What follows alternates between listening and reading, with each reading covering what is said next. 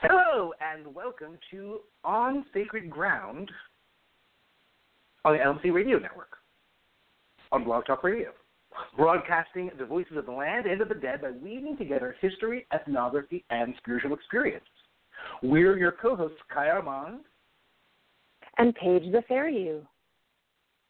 And if you're tuning in online and having technical issues, remember that you can listen to the show by calling in via your phone or Skype to 657-383-0525. That's 657-383-0525. To those of you who are listening live and are in the chat room at blogtalkradio.com, yes, we do have a chat room at blogtalkradio.com with every show that we do.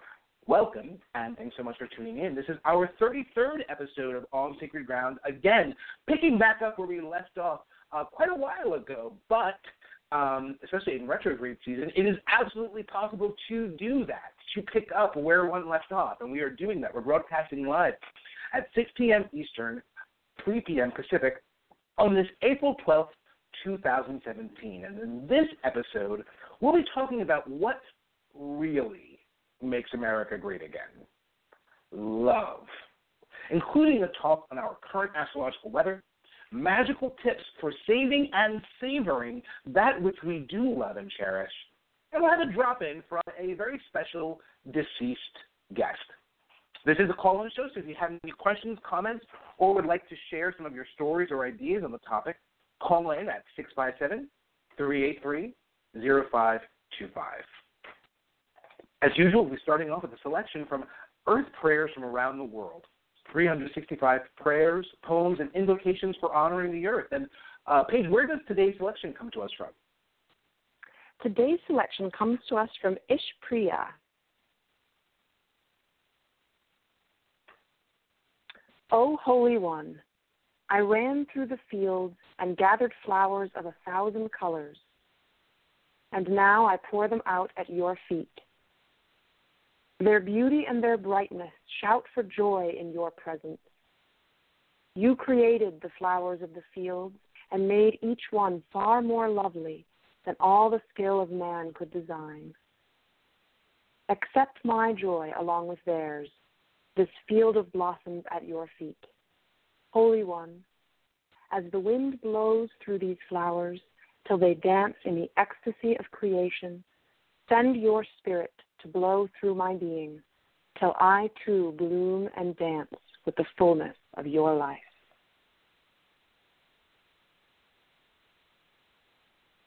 It was a beautiful poem, and I feel like it's totally appropriate for today's topic on pleasure, and probably a great segue to today's first song, which is from something that you and I really, really, really, really, really love to the point of obsession, Steven Universe.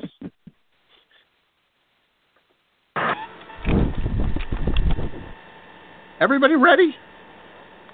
1, 2, 3, 4.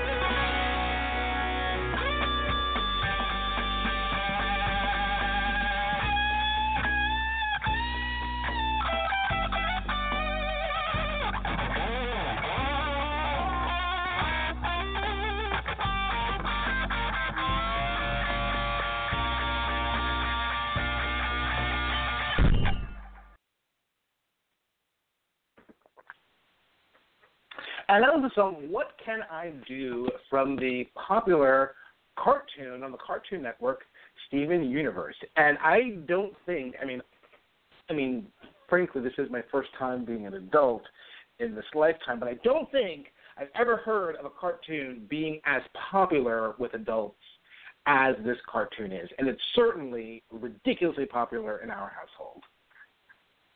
Mm-hmm. Steven Universe is a show about a young boy who is sort of half human and half crystal gem. Crystal gem being this sort of extraterrestrial race of all-female gems that his group is working to save the Earth, but not all crystal gems are. And throughout the show, that's revealed, in an ongoing way in these sort of 10-minute episodes, we find out much, more and more of the history of the crystal gems and where they actually come from. He's this sort of 12-year-old boy. He has this memory of his mother that's living inside of him because his mother's traits and her own gifts as a crystal gem are coming out through him in this very loving rose quartz way. That's, his mother's name was actually Rose Quartz.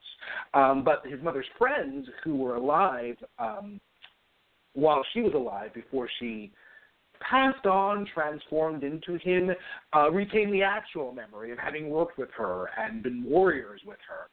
And it's kind of amazing because this show, one of the things I read on Wikipedia in the interviews, because it's one of those shows that you just can't not do tons of research about, it's like, not only how did this happen, but in a world where we seem so bent on divisiveness and hatred and more divisiveness and corporatism, how is this show allowed to happen?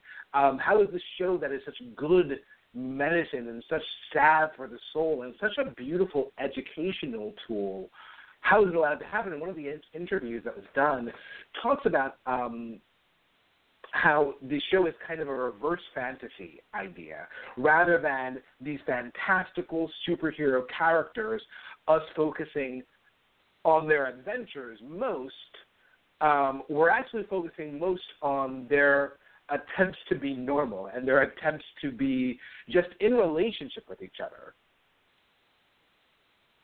Mhm.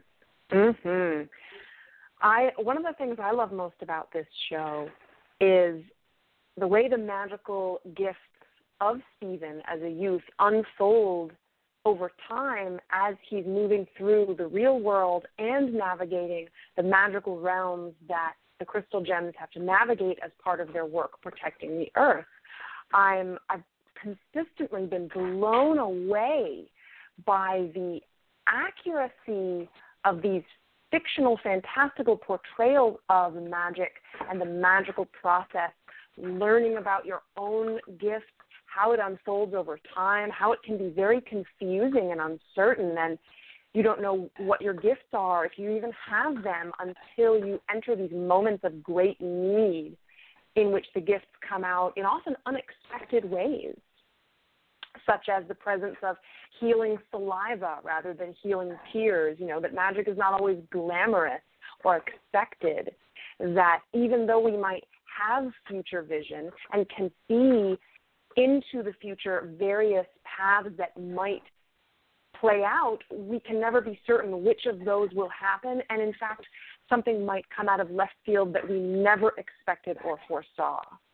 It's really refreshing to see such realistic fantasy, if such a thing can be spoken of. It really is, and it's almost, I want more interviews with the creators because the show so organically talks about relationships and upends everything. Even in the I believe this shows up in the theme. Not the theme song, but the theme song video that plays. Steven later on in the show gets a girlfriend, and the girlfriend is being sort of trained by one of his mentors to fight. She's not a crystal gem. She's also a young girl like Stephen, but because the mentor of Stephen considers him to be so precious, she's teaching his girlfriend to fight, a bit. It's a bit off, and you explore it in the show, but she's teaching her to fight for him. She's teaching her, he is so precious, and much like his mother, we need to protect him.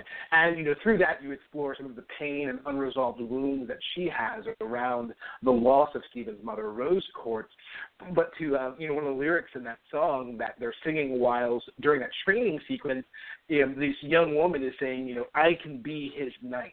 This show is just such incredible medicine, not just for transgender youth and genderqueer youth today, but for everyone, because one of my teachers is one of the ways that she has said gender is how we've been taught we are allowed to handle power. These are the powers that you are allowed. And if you try to step out of that bound, that's not true. And little girls are not taught you can be a knight.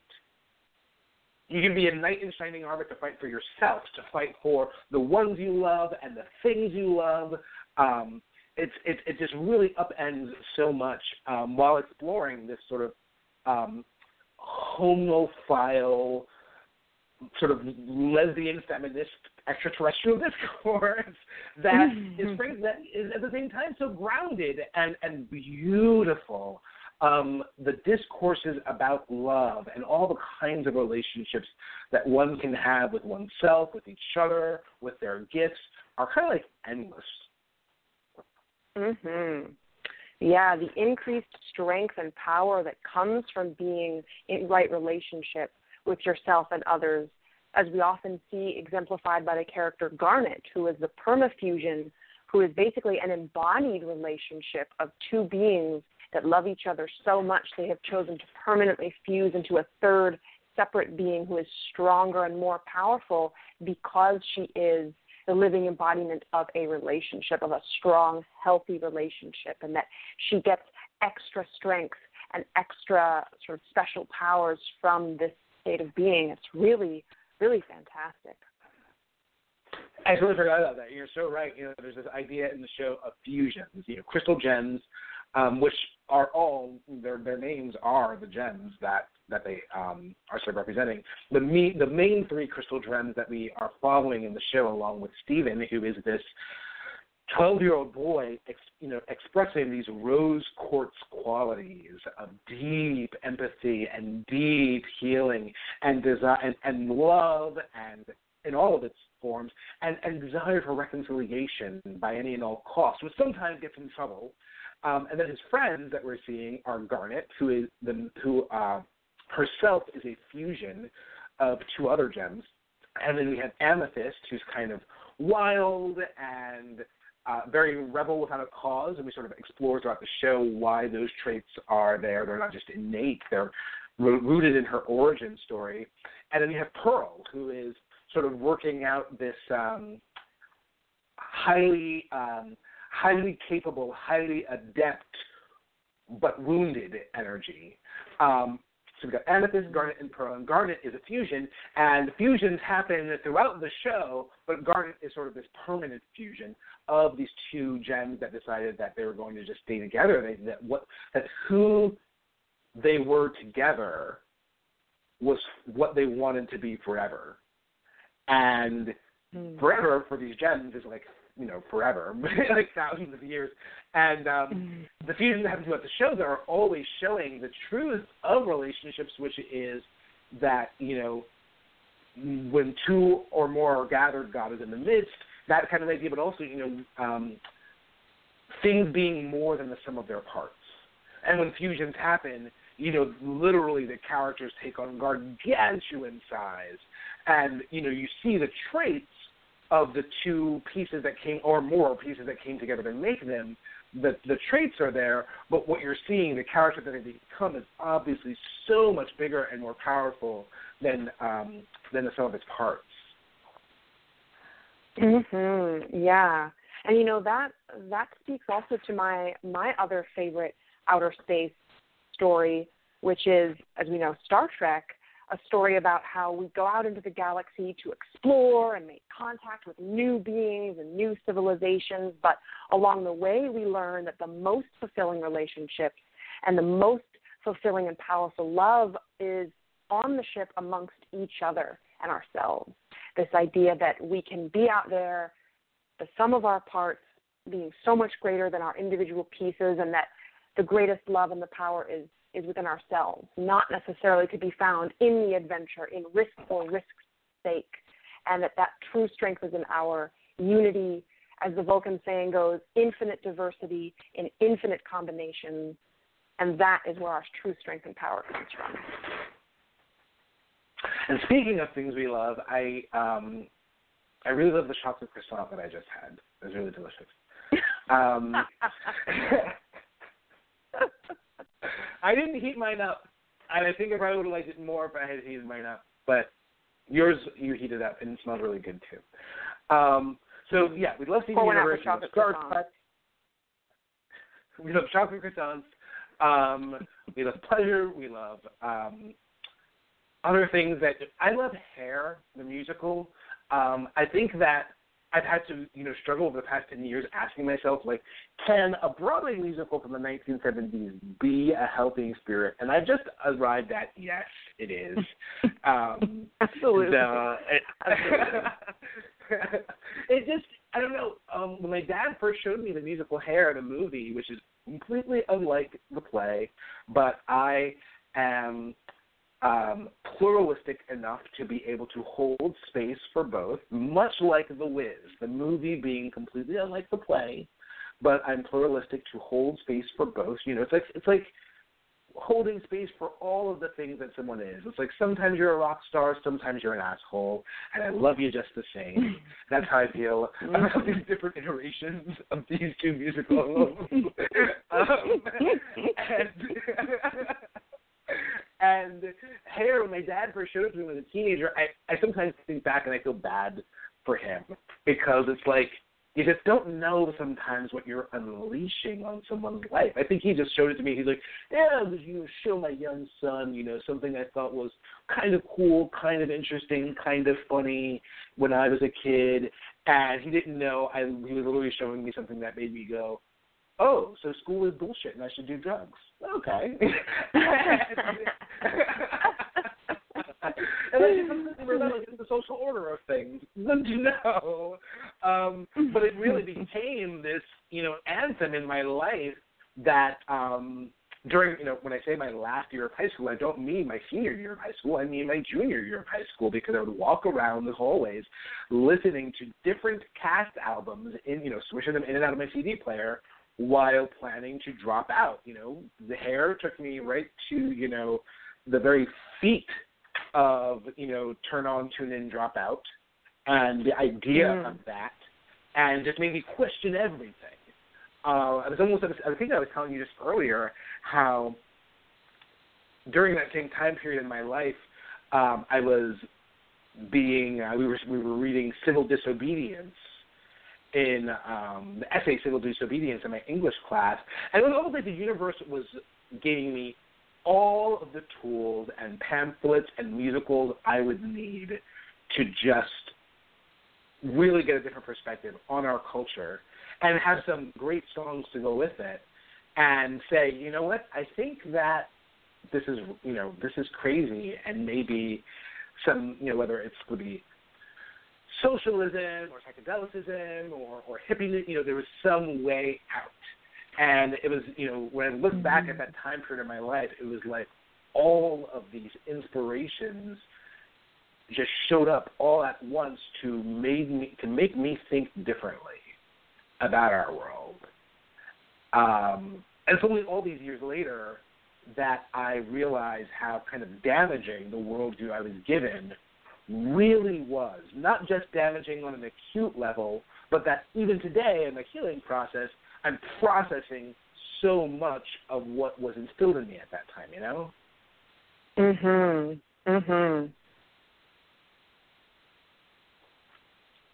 I think this brings Venus retrograde, which I I think, if I'm not mistaken, is coming to an end, but that's not offering anyone any hope because Mercury retrograde just started, and a bunch of other planets just moved into retrograde, and I think that probably a lot of people are, whether they know it or not, being presented with that retrograde conversation, which is go back and look at what happened before and reconsider this from another angle, right?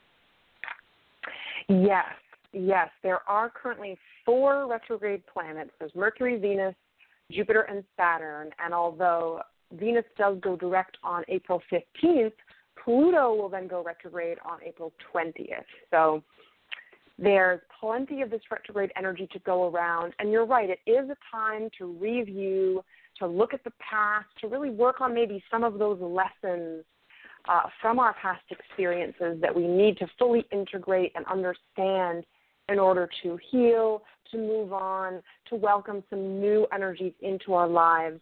And it's really with all the retrogrades piled on, I see a lot of kind of despairing, half jokes, half nodded jokes being made about basically just lying down on the floor and giving up, in bed for the next several weeks. And while I completely understand the sentiment and the feeling, what this I feel is really medicine for us now is this is a time for patience, for a little bit of caution, for making lists, checking them twice. Not a great time for taking big new actions in a new direction, but rather taking the time to consider our long-term goals, our current trajectory, and then making plans for any adjustments that need to be made in order to realign our trajectory with the path of your soul's true purpose. So there's a lot of good work to be done here, a lot of good medicine. If you're in Aries like me, it can be difficult when you just want to charge ahead to the next new thing. You're kind of, you just want to move on. But there's something to be said for time spent at the way station, refueling, recharging, reconsidering your options, dumping the rocks out of your shoes, getting a new map if yours has been seized by birds and carried off. These kinds of necessary adjustments to our path and our journey that will ultimately help us further down the road when energy starts to move forward again, and we've got the green light to go take that big action we've been considering for the last several days or weeks or months or years in some case. I think it's interesting when we talk about the path of self-healing and working on yourself, because not only do we live in a culture that tells us, horribly untrue things like time heals all wounds, and wrong, and things like I see people sort of tell themselves sometimes like, well, I've worked through all my shit, wrong. Like, that's just not true. Especially being someone who is growing up in the West. We in the West are so, in the Western industrial culture, we have such horrible bullshit that doesn't serve life, that's ingrained in us from a very early age and just replayed in everything we see and hear all day, every day, that there's really no way that any of us are going to ever be done with what we're looking at. So if I think sometimes during this retrograde season we might be like, this shit again? I'm already over this shit. It's like the universe, and by the universe I mean yourself, your own soul, your helping spirits, all of these things put together are saying, obviously you're not. Choose humility and we'll take you further. So often we really think that healing happens in a linear line, and there is an element to healing being cyclical. Not saying that it's impossible for us to get over anything in our lives, but truly resolving things, there will always be stuff to work on, and even though it can be frustrating to return, to retrograde to a conversation that we feel has already been solved or resolved, or I've worked out my boundary stuff already, I worked out my stuff around love, and the universe, and we see the same pattern showing up, it can be very much like, why am I being punished? And it's like, you're not. We're just ready, now it's just time to go deeper into that conversation, or to these pieces that you missed. You swept the rug, but now you got to sweep the corners. And I was actually listening to a sermon on the book of Job just a couple of days ago. It was a sermon done by a Midwest pastor. And it was great because, the book of Job is a story about, the book of Job isn't great, but the book of Job is horribly sad. And it's a story of this guy who is, he has so much, and he has a great relationship with his helping spirit, Yahweh, and everything's great. He's like, I'm blessed, Yahweh has blessed me, it's all great, nothing's wrong. And Yahweh sort of meets with, the devil or the serpent or whoever, is the great adversary in the Old Testament. And this adversary says, yeah, of course Job loves you. You give him everything he wants. But if I kick his ass, watch him be like, damn, fuck you, right? And Yahweh's like, no, you can, that would never happen. My Job is the best. And you can go mess with him, but you can't kill him. And the adversary goes and messes with Job, and all of his riches are gone. His family dies.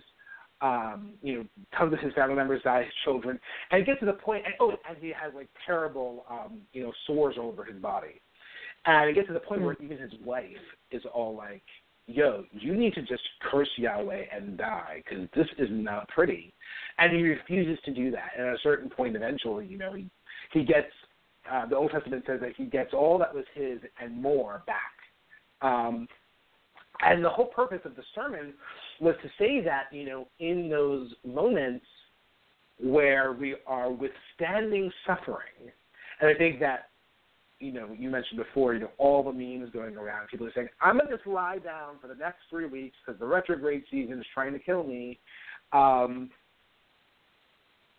choosing humility really is the answer, because we're often, I think, when it comes to spirituality and our severe misunderstandings of what helping spirits are, what they're here to do, what they're here to help us with, we often are blaming them for trying to help us, not realizing that the path to helping us means looking at and resolving some really painful shit. That's right. We've got to go through, we've got to take the steps.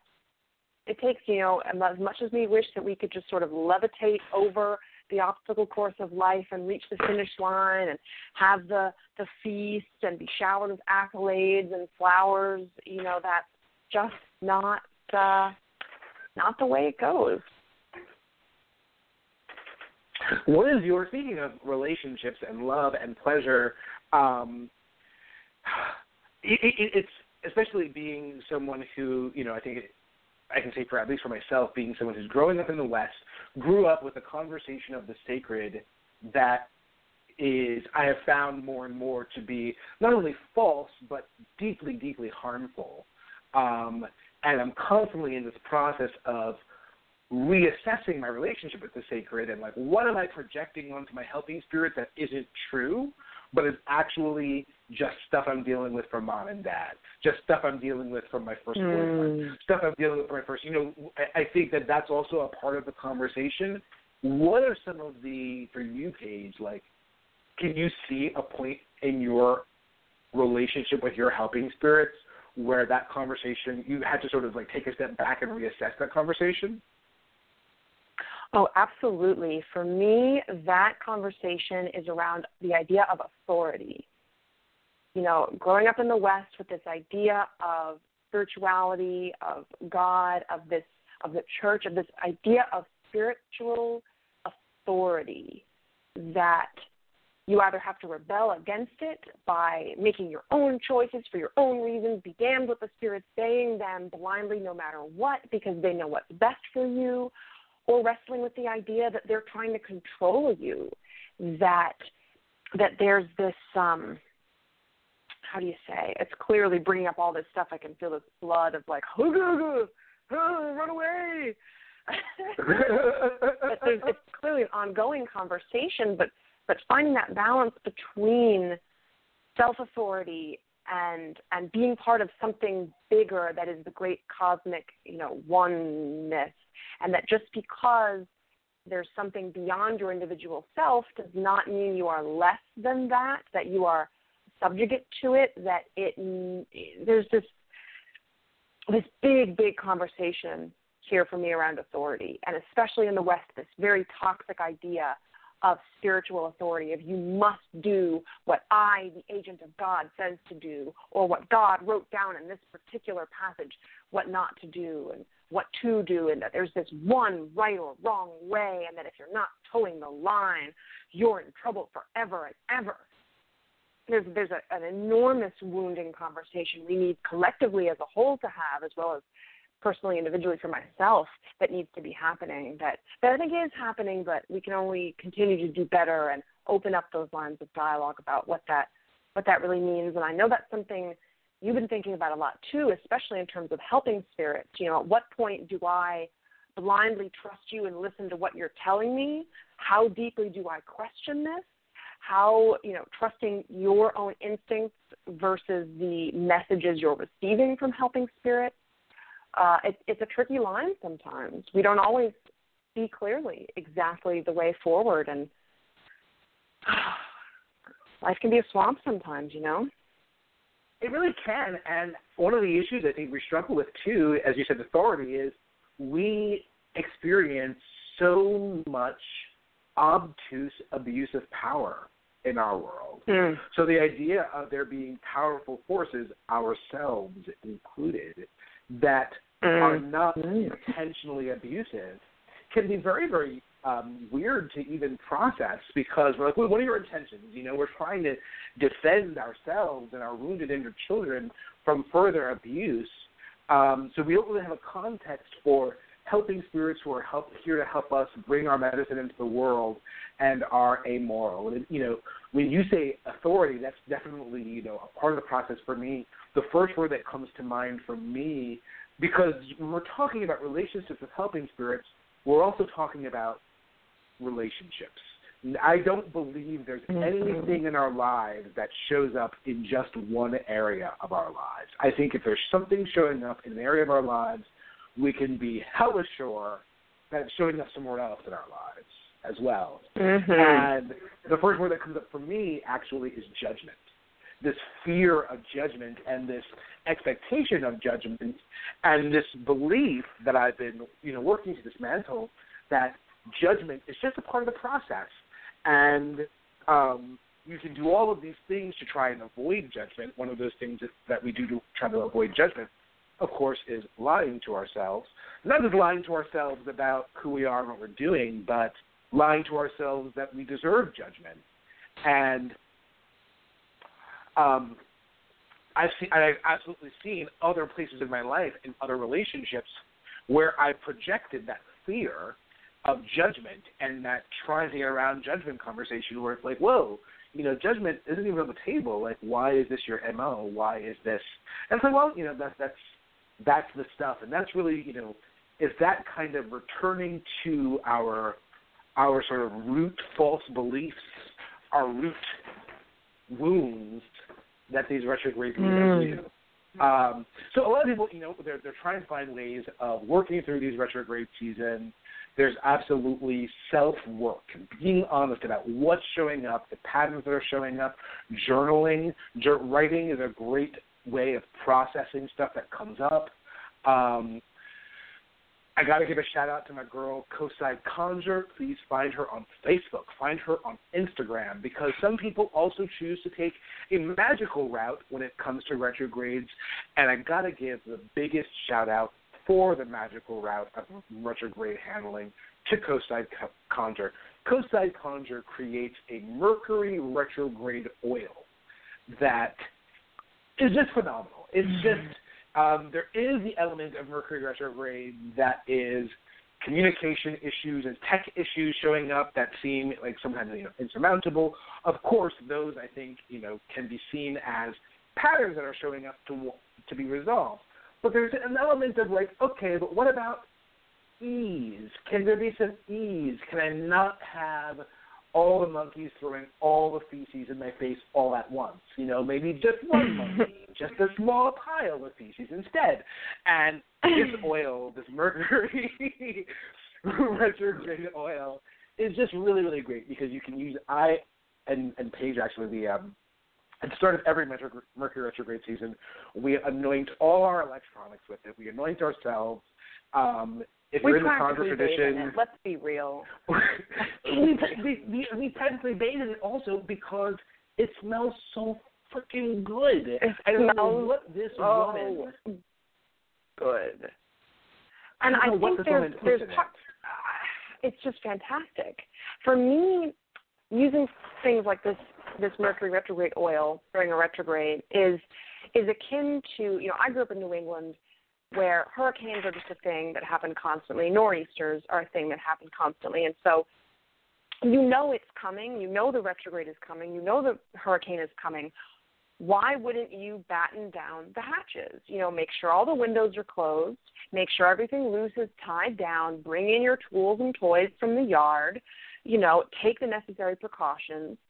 Plug up the cracks in the doors and the windows. Make sure that you're not left with a soaking wet mess inside your guest bedroom because you carelessly left the window open. It's just take these basic steps to ensure that you are free to do that kind of inside the hurricane work. You're safe in your warm house. You're free to knit by candlelight or whatever rubs your boat. And so you don't have to worry about these little loose ends flapping all around. Just taking basic care to set yourself up for success, doing the work that is best served to do during this time period.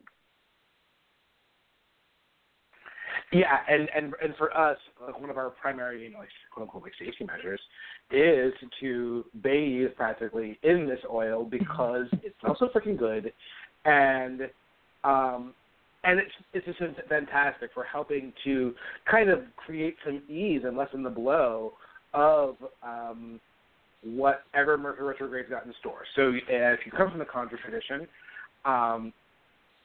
then, you would know how to work with this oil. You can anoint yourself, anoint electronics. You can set lights with it, use it to anoint lights for yourself or others. I always like to set at least one light for myself and my household, just so that, communication and tech stuff is eased. Gregory White of, I believe, White Mojo, he runs a store down south, but I'll pull up the information before the show is over. He actually just released a book on hoodoo oils and their use, conjure oils and their use in hoodoo and prayer. I'm sure, going to be a great book. Gregory White, a great book on the use of conjure oils if the idea of use of conjure oils and conditioner oils is new to you, but these are some great ideas as well. You can find Coastside Conjure's freaking famous Mercury retrograde oil online at Dr. E Products at conjuredoctor.com. Find her on Instagram as well. There are a few different sellers that have it. You want this oil because it smells amazing, it is amazing, and it's great also for use outside of Mercury retrograde. It's great for easing communication issues and tension when it comes to communication and all kinds of things, especially in relationships, business relationships, love relationships, etc. It is great for, all year-round use. We've got writing. We've got self-processing, self-healing. We've got Mercury retrograde oil from Coastside Conjure available at conjuredoctor.com. Any other ideas for people for this Mercury retrograde? Well, not just for this retrograde season. People are batting down the hatches. People are going crazy. People are posting some really nihilistic memes. It's getting kind of, people, what else do people need to do? Help us, Paige. What else do people need to do? I mean, the best thing that I can recommend is very practical, is to really turn a critical, cautious eye to what you are feeding yourself, not only physically, literally, but digitally, very much so.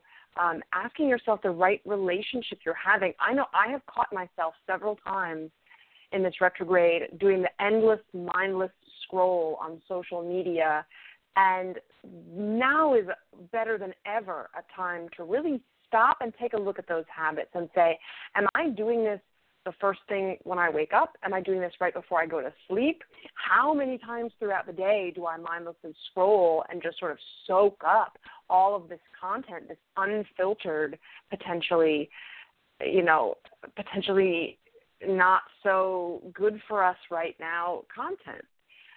Really cleaning up those relationships and asking ourselves where we're stuck in these patterns, where we might be able to kind of tighten those boundaries. Really just having this sort of cautious, thoughtful eye to our own behaviors and watching out for the effects that has on us. Now is a good time to maybe take a little bit of a hiatus or simply to scroll mindfully and to be thinking about what you are digesting as you're digesting it.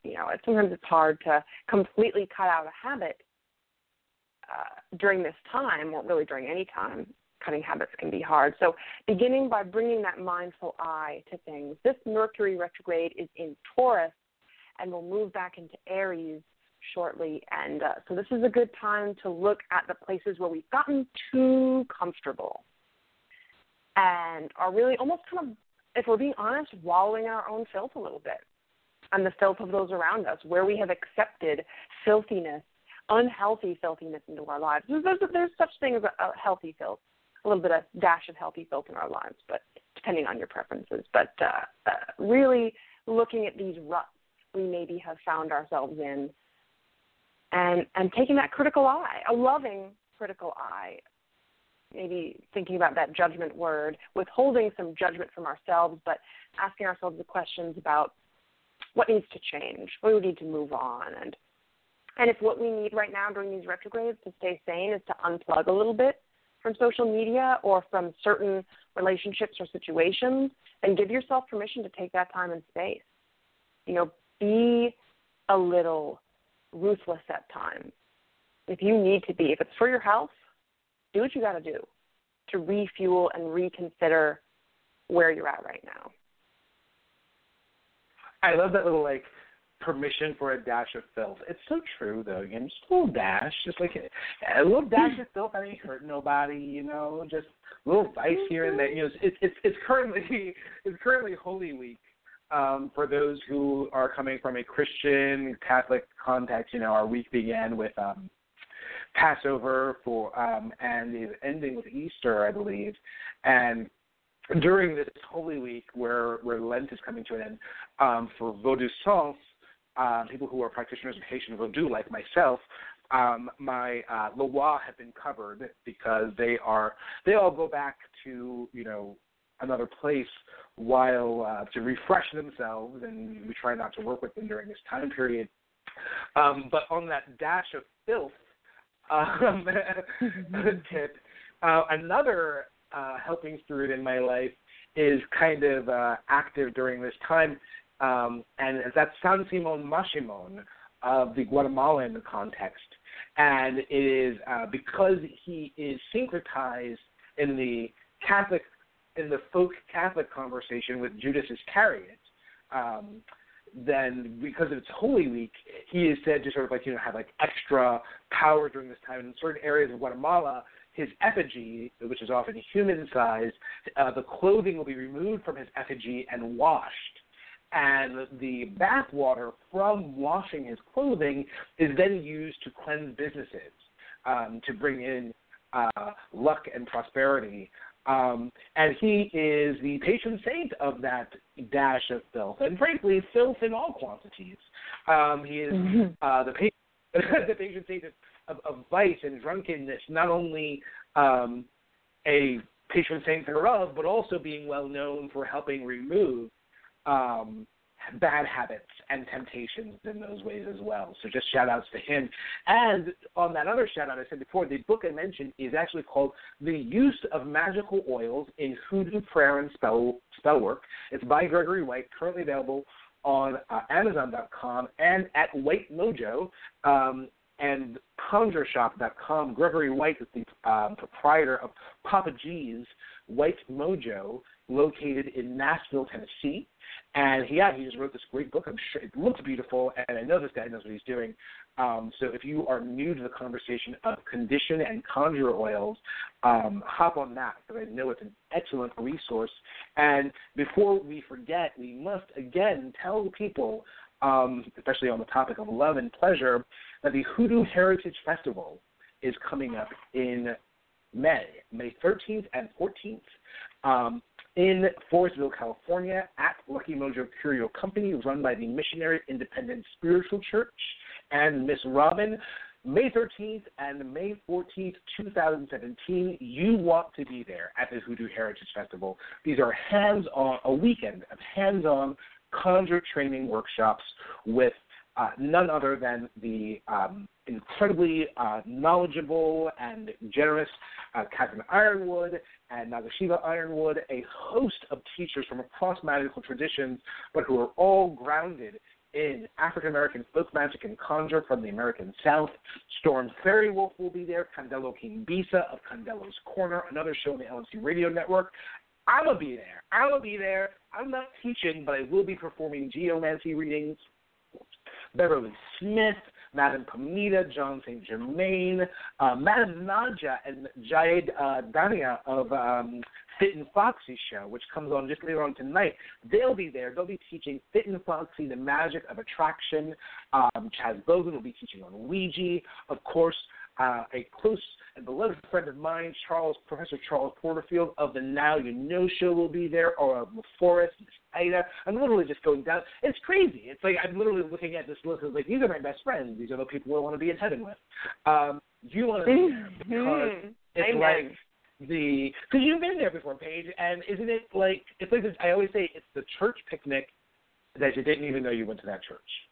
It is. It's literally my favorite event of the year. I'm devastated that I won't be there this year unless a last-minute miracle flies me out to California. It is such a delightful weekend, jam-packed with knowledge, experience, events, good food, beautiful land. I can't speak. I dance it out. I have to dance my feelings about it because they're so big. I love it so much. Susan Diamond's going to be there. She's teaching the potent power of the pendulum, and I have not yet met Co Meadows, but I've heard such great information about Co Meadows, who's teaching a class on loaded soaps. If you have not been to and even if you have been, you want to go again. You want to go, you can sign up at missionaryindependent.org. You want to be there at the Hoodoo Heritage Festival. Again, it's like the church picnic. You didn't even know you went to the church, but you're glad you found it. From there, I think another great thing to do during retrograde season, and this is kind of a bit on that dash of vice tip, is it's kind of cool to regress a bit. Like, make yourself a peanut butter and jelly sandwich. Make yourself that childhood comfort food, and watch those childhood comforting videos and listen to the songs that really sort of speak to that inner child sweetness inside of you, because, boo, it's going to be okay. Mm-hmm. You know, you bring up a good point with the permission to regress a little bit. The card that I pulled sort of for this general retrograde period was Temperance. And for me, Temperance is often about retesting boundaries. And sometimes we have to test boundaries by pushing past them a little bit and saying, okay, am I in right relationship with this vice of mine? And so often during retrogrades, we will find ourselves getting a little bit deeper into that vice of a habit that we have, maybe smoking a little more, maybe drinking a little more, maybe staying out a little bit later, staying up a little later, doing these things and pushing those boundaries. And if that's you and you find yourself in that place, I beg you to reserve judgment on yourself and rather take an informed, critical in the sense of clear seeing and understanding, and asking yourself the questions about right relationship, about in what proportion do you want to be in relation to this particular vice, this behavior, this comfort area of your life. Everything in moderation, as my father says, everything in moderation, including moderation itself. I have to remember that all the time. Everything in moderation, including moderation itself. Lord knows, had that second bowl of ice cream during this time period. And the thing also about the process is, while we're working on ourselves, is that, you know, this is some long-haul ass shit. And the process of working on yourself, it's like, well, this is going to continue for forever. As long as you're alive, you're going to be working on yourself. And sometimes you got to add some sweetness to the bowl, whether that's a second bowl of ice cream or, as I discovered, I remember there was a few weeks ago where I was just like, damn, I'm tired of all the work I'm doing myself, and it just feels like this endless thing. And I realized that I was hoping that the endless work on myself would lead me to a pleasurable place, a very Shangri-La place, not realizing that, oh, shoot, it's my job to add the sweetness along the way so that I can keep up my stamina. You know, if I want the momentum to continue, I can't just wait for the sugar at the end of the road. I can't just wait for the pot of gold at the end of the rainbow. I need to start adding some sweetness and laughter along the way, or I'm going to get burned out. So what I did was as a root doctor, I am always learning more about conditions in the hoodoo tradition. And conditions are often experienced through magical application of conditioned oils, powders, incenses, baths, etc. And the question is, when does my client's situation invite or require me to look in the direction of this condition, or merely the botanicals that are often used in that condition? And it was really, frankly, at this time I really understood the power of sweetening and sweetening baths. You know, we don't, in the hoodoo tradition, emphasize too much sweetening baths and cooling baths. Those are sort of the ideas that come more out of African diaspora traditions like Santeria Lukumi and Haitian Vodou. Hoodoo is often concerned with uncrossing and cleansing, protection and blessing, but sometimes what we're working through might be a long-term uncrossing process, a long-term process or a chronic condition that's going to need some deep work and help. And along the way, you're going to need to cool your anger and stay in balance, you know, keep your head cool. So you might be wearing white. You might be working with cascarilla, which is sort of ground up eggshells. You might need to sweeten the pot a bit. You might need to literally take a sweetening bath, taking some honey, adding it to a pot of water, possibly with some roses, and just, you know, pouring that over yourself as a bath can literally put you on cloud mother effing 9, and provide so much saccharine sweetness, getting some of that glucose back in the veins so that you can continue the fight again, you know, the next day and get a little perspective. That idea of sort of looking up toward the sky because you're so mired in the stuff, that's kind of how retrogrades can feel. Consider a cooling bath. Consider a sweetening bath. Consider regressing a little bit. Consider some journaling, all of these things, and definitely, absolutely consider some Sesame Street. A, B, C, D, E, F, G, H, I, J, K, L, M, N, O, P, Q, R, S, T, U, V, W, X, Y, Z,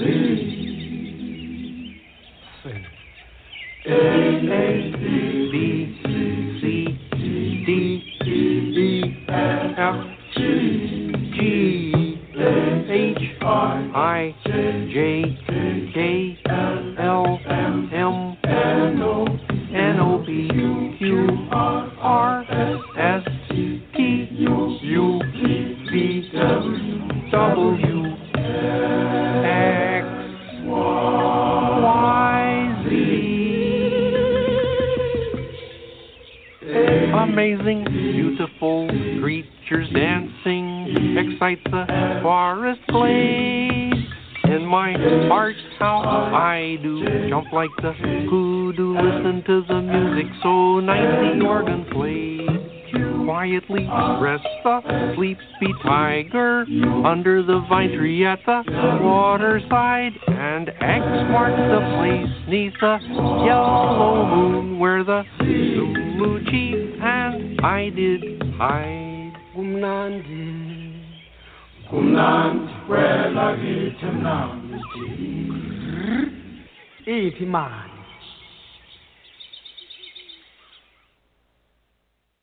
You are listening to the LMC Radio Network, whose art and information may be found on its webcast shows.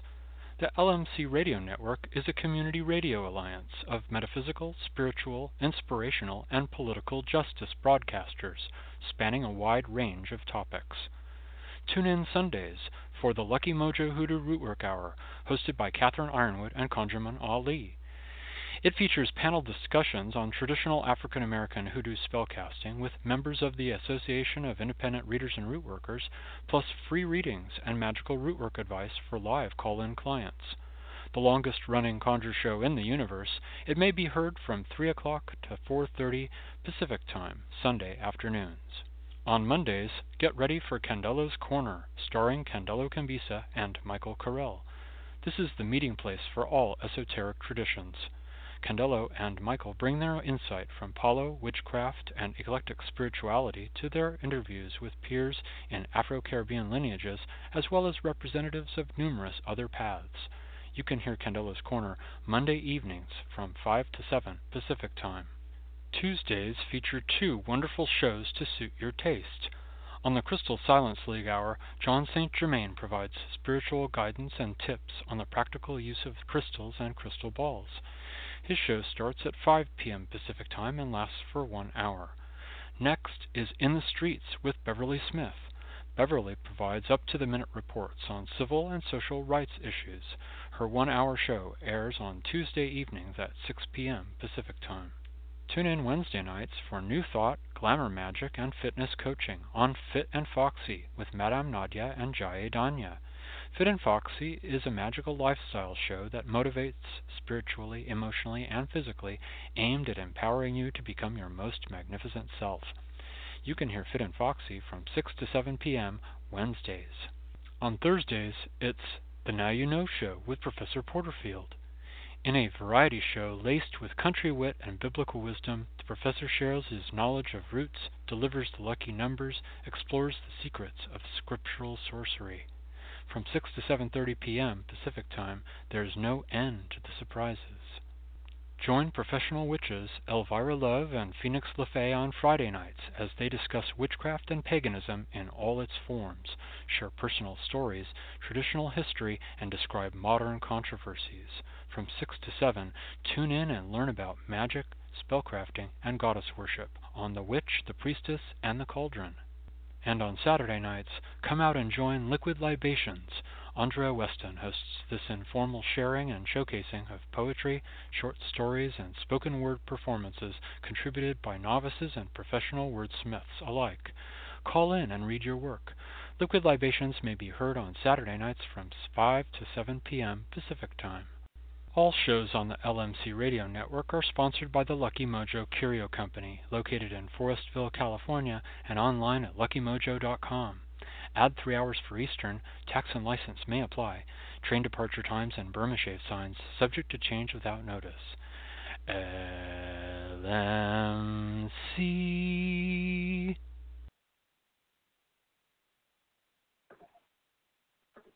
The Lucky Mojo Curio Company is based in sunny Forestville, California, and provides traditional spiritual products for remediating all kinds of conditions. Locate them online at luckymojo.com or visit them in person to see the world's smallest church, Missionary Independent Spiritual Church. And the song we heard before our sponsor's message was Ladysmith Black Mambazo singing the alphabet with Kermit the Frog. Is that not so cool? Oh my God, I was sitting here dancing in my seat in love with that song and the beauty of the vision that was created. I'm always talking about Sesame Street because I think that it is one of the most beautiful creations in our world, that in terms of a vision that, you know, if you read about the history of Sesame Street, now it talks about this already, but there has never been a collaboration between children's media producers, television producers, and child psychologists. And they thought, you know, let's come together and see what we can make for our children, which, if I'm not mistaken, I think what I just said might be a quote attributable to Grandfather Sitting Bull. let us come together and see what future we might make for our children. But that's what they did. That's literally what they did. And here we have these decades of nourishing, hilarious, educational public programming that our current administration wants to take away. Mm-hmm. I'd like to point out that they are still doing it, that I've been hearing so many beautiful things about the new Sesame Street character, I believe her name is Julia, who has autism. And the very frank way that they're approaching this topic, as they've approached many topics on Sesame Street in the past, from breastfeeding and beyond, having Big Bird engage with this new character and wondering, I don't know if she likes me. You know, she's not acting like she likes me, and having that explained, it's not that she's shy, it's that she has autism, and this is what you need to know, and how we can engage and how we can play together. And it's the most beautiful thing I've ever seen. I have to dance. I have to dance it out. Too many big feelings. And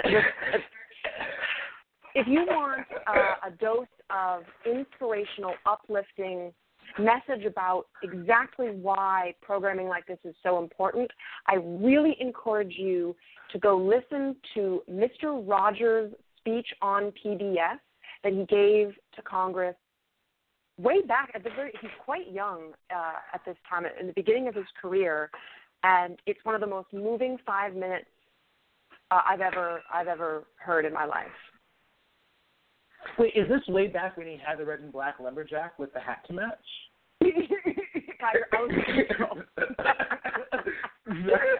Sorry, we do a lot of quoting of. We also, speaking of things we love Biggie, we love Notorious B.I.G., and we are often quoting Notorious B.I.G. in our house.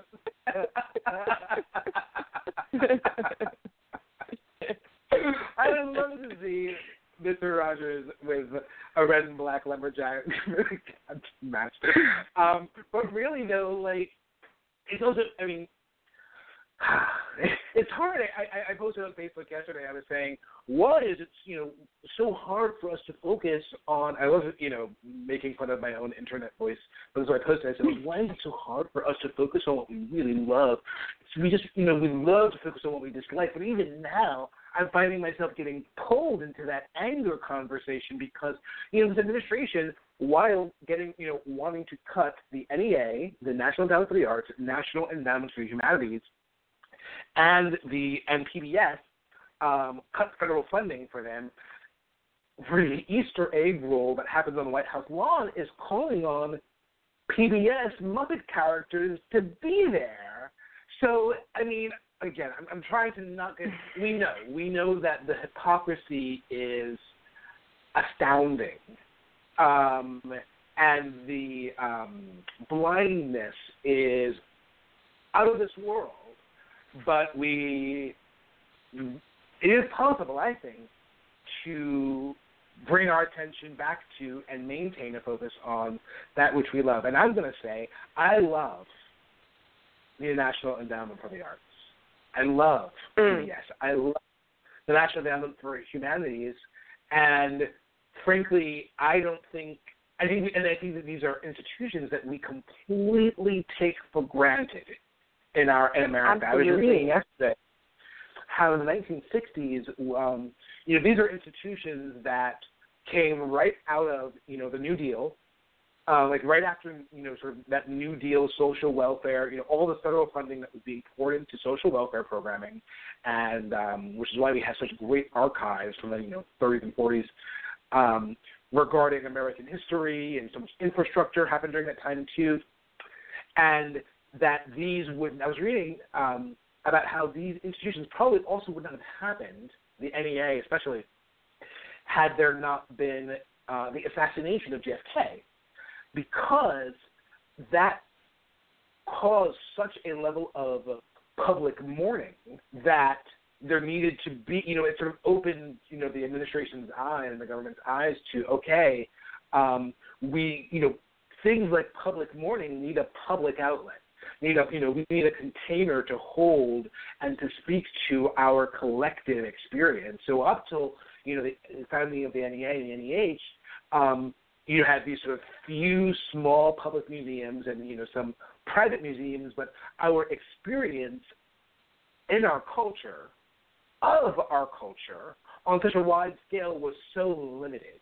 So it's so easy for us to take for granted, for those of us who have only been around for the past 30, 40 years, these institutions and these organizations that have been such a cornerstone of our lives. And we need to be giving back. We need to be paying attention to the abuses of power that are currently happening that want to take such good stuff like the song we just heard, out of our mouths and out of our lives and out of the lives of our children. These organizations are organizations that already don't have the level of funding that they should have and could have. And, we spent all this energy, collectively binding Trump, for those of us who were involved in that process. And I sort of brought up the idea of, what if we all collectively, did work to protect and bless and uplift these social welfare organizations? One of the things that one of Trump's cabinet or people or staffers said was, he said, the administration looked and said, how can we continue to ask a coal miner or a single mom in Detroit to pay for PBS and these other organizations? Obviously we can't. And I immediately thought to myself, can you please do a survey of single moms in Detroit?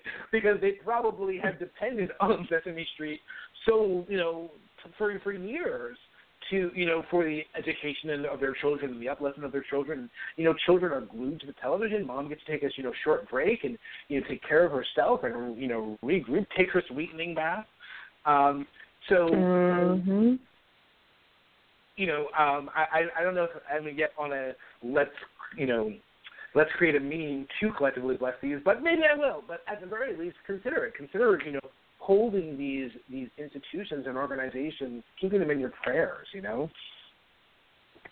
Absolutely. I couldn't agree with you more. I think that focusing our energy on the protection and blessing of these extremely vital institutions that, you're right, we do often take for granted is, I think, a very wise and necessary use of our energy rather than directing them in anger from a reactionary place towards binding and, focusing that energy on the target of our anger.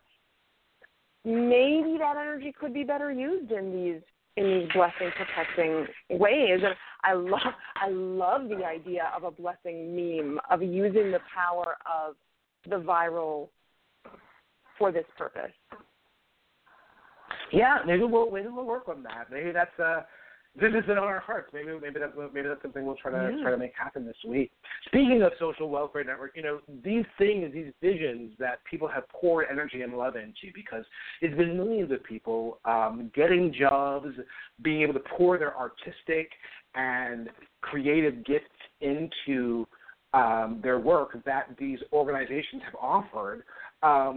These things don't just come out of nowhere. The government isn't a person that just does something for us. It's people having a vision.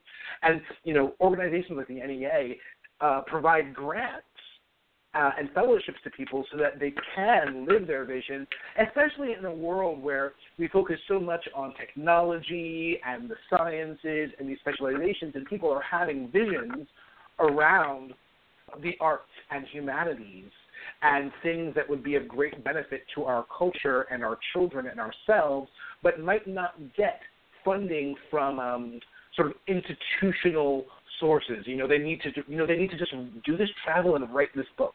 They just need to join up and collaborate with these other people and make this thing like Sesame Street happen. It's always about people and vision. And one of the special deceased guests we have tonight is someone also who had a vision, and we're going to hear from him right now. Isn't it time we began to appreciate that it is one of Mother Nature's great gifts to us to be different?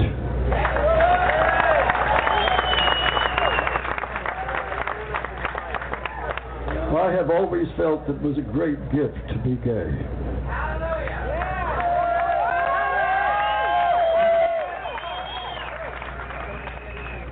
If we truly intend to break and dissipate the conspiracy of silence with which we have been surrounded and in which we have been drowning, I suggest we are going to have to invent new ways, for one thing, to neutralize our compulsion for hetero middle-class brag.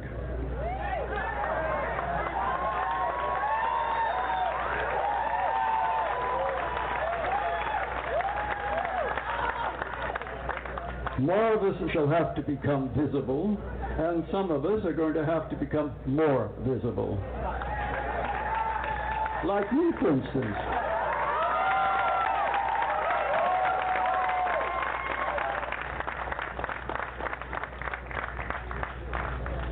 So also on this lovely 20th anniversary day, my gay and lesbian family, my beloved family of concert choice, let me, in my Radical Fairy Zuni style skirt variation number 2, let me be your sacred clown, to bring to you the all heal of laughter, the blessings of my irrepressible giggle, and the all heal of my love to you all.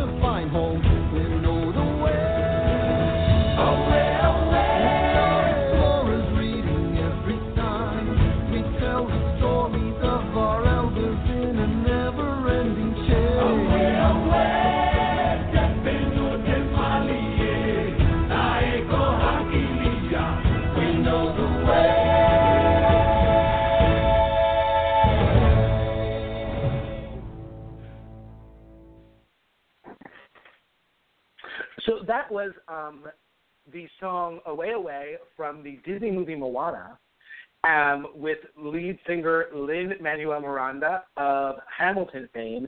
And before that, that was a special deceased guest, Harry Hay, dropping in. Harry Hay, whose birth date was just this past April 7th. Harry Hay was born April 7th, 1912, died October 24th, 2002, so he would have been 105 this year. And, I mean, really, there's so much that could be said about him. He was a gay rights activist who, in the his activism really started even before gay rights. He was organizing farm laborers back in the 1930s. And in 1950s and 60s, he founded the Mattachine Society, which was a society of homophile, and this was the homophile men. That was their term for homosexual, because homosexuality being outlawed. They said, well, then let's just talk about homophilia. Let's talk about let's talk about men loving men. Let's use that term so that we can, play with jargon and legality in the courts. And he founded the Mattachine Society, which was one of the first gay rights activist groups, and later went on to found one of his greatest legacies, which was the Radical Fairies. The Radical Fairies, which is now an international group of loosely identified men who are sort of loosely identified around their love for men and their at least interest in earth-centered spirituality. And there are radical fairy sanctuaries all over the world, in New Zealand, Europe, many of them in the States. I've met many radical fairies throughout my life. And these are spaces that have gatherings, these sort of autonomous spaces where men and even women and people of other gender expressions come together and love and cook together and celebrate together and create ritual together and explore consensual decision-making together, build the spaces together, participate in ritual together. And he was inspired by not only his own sort of experience, this sort of question of who am I? Am I a valid, legitimate person? That clip was him talking at the 20th anniversary of the Stonewall riots. And if you listen to it again, you'll hear him mentioning his sort of Zuni-inspired skirt. That's coming from one of the earlier inspirations during the 1970s and 60s and 70s. A lot of research was being done regarding how queer people show up in different world cultures by people like Harry Hay, Randy P. O'Connor, and one of the standout individuals whose life was being looked at was that of Wewa. Wewa being a Zuni two-spirit person alive during the late 19th century, early 20th century, who there's a book on Wewa called The Zuni Man-Woman. I'm sure we will address Wewa and invite some Wewa medicine onto the show in a more full way later. But that when I heard that from Harry Hay, I knew that was a direct reference to Wewa, who was a Zuni Lamana two-spirit individual. I knew that was a direct reference to her. So yeah, happy birthday to Harry Hay, who is I think we would call ancestor of humanity, Paige? Yeah, I would agree with that.